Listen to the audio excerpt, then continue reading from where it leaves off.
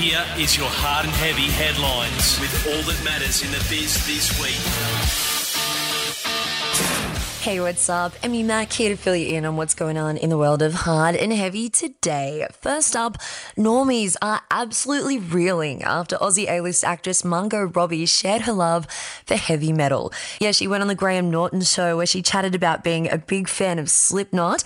The Wolf of Wall Street star was all class, even politely shutting down some pretty ignorant comments from fellow actress Cate Blanchett. Take a listen. Does anyone like heavy metal music? Was that something you genuinely like? I still genuinely like it. Mm-hmm. Yeah. Do you like monster trucks and things like that? No.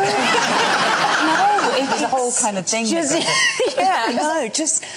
really like it. Like, I remember, I'd go to I remember going to the Slipknot concert, and the most I've ever been, at the time I was on Neighbours, I have never had more people come up to me ever than at a Slipknot concert. The crossover between, it wasn't Monster Trucks and Slipknot, it was Neighbours and Slipknot. Also in the headlines, Melbourne's just scored itself a brand new metal festival. It's called Called Into the Fall, and it's happening at the Croxton on March 18.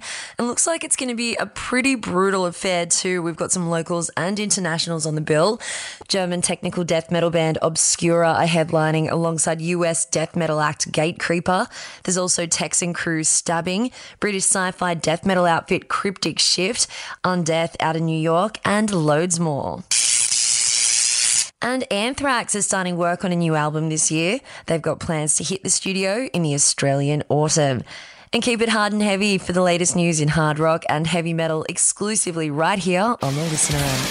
For the latest tour news, killer album releases, and a hit of nostalgia for good measure, don't forget to subscribe to Triple M Rock on the Listener app.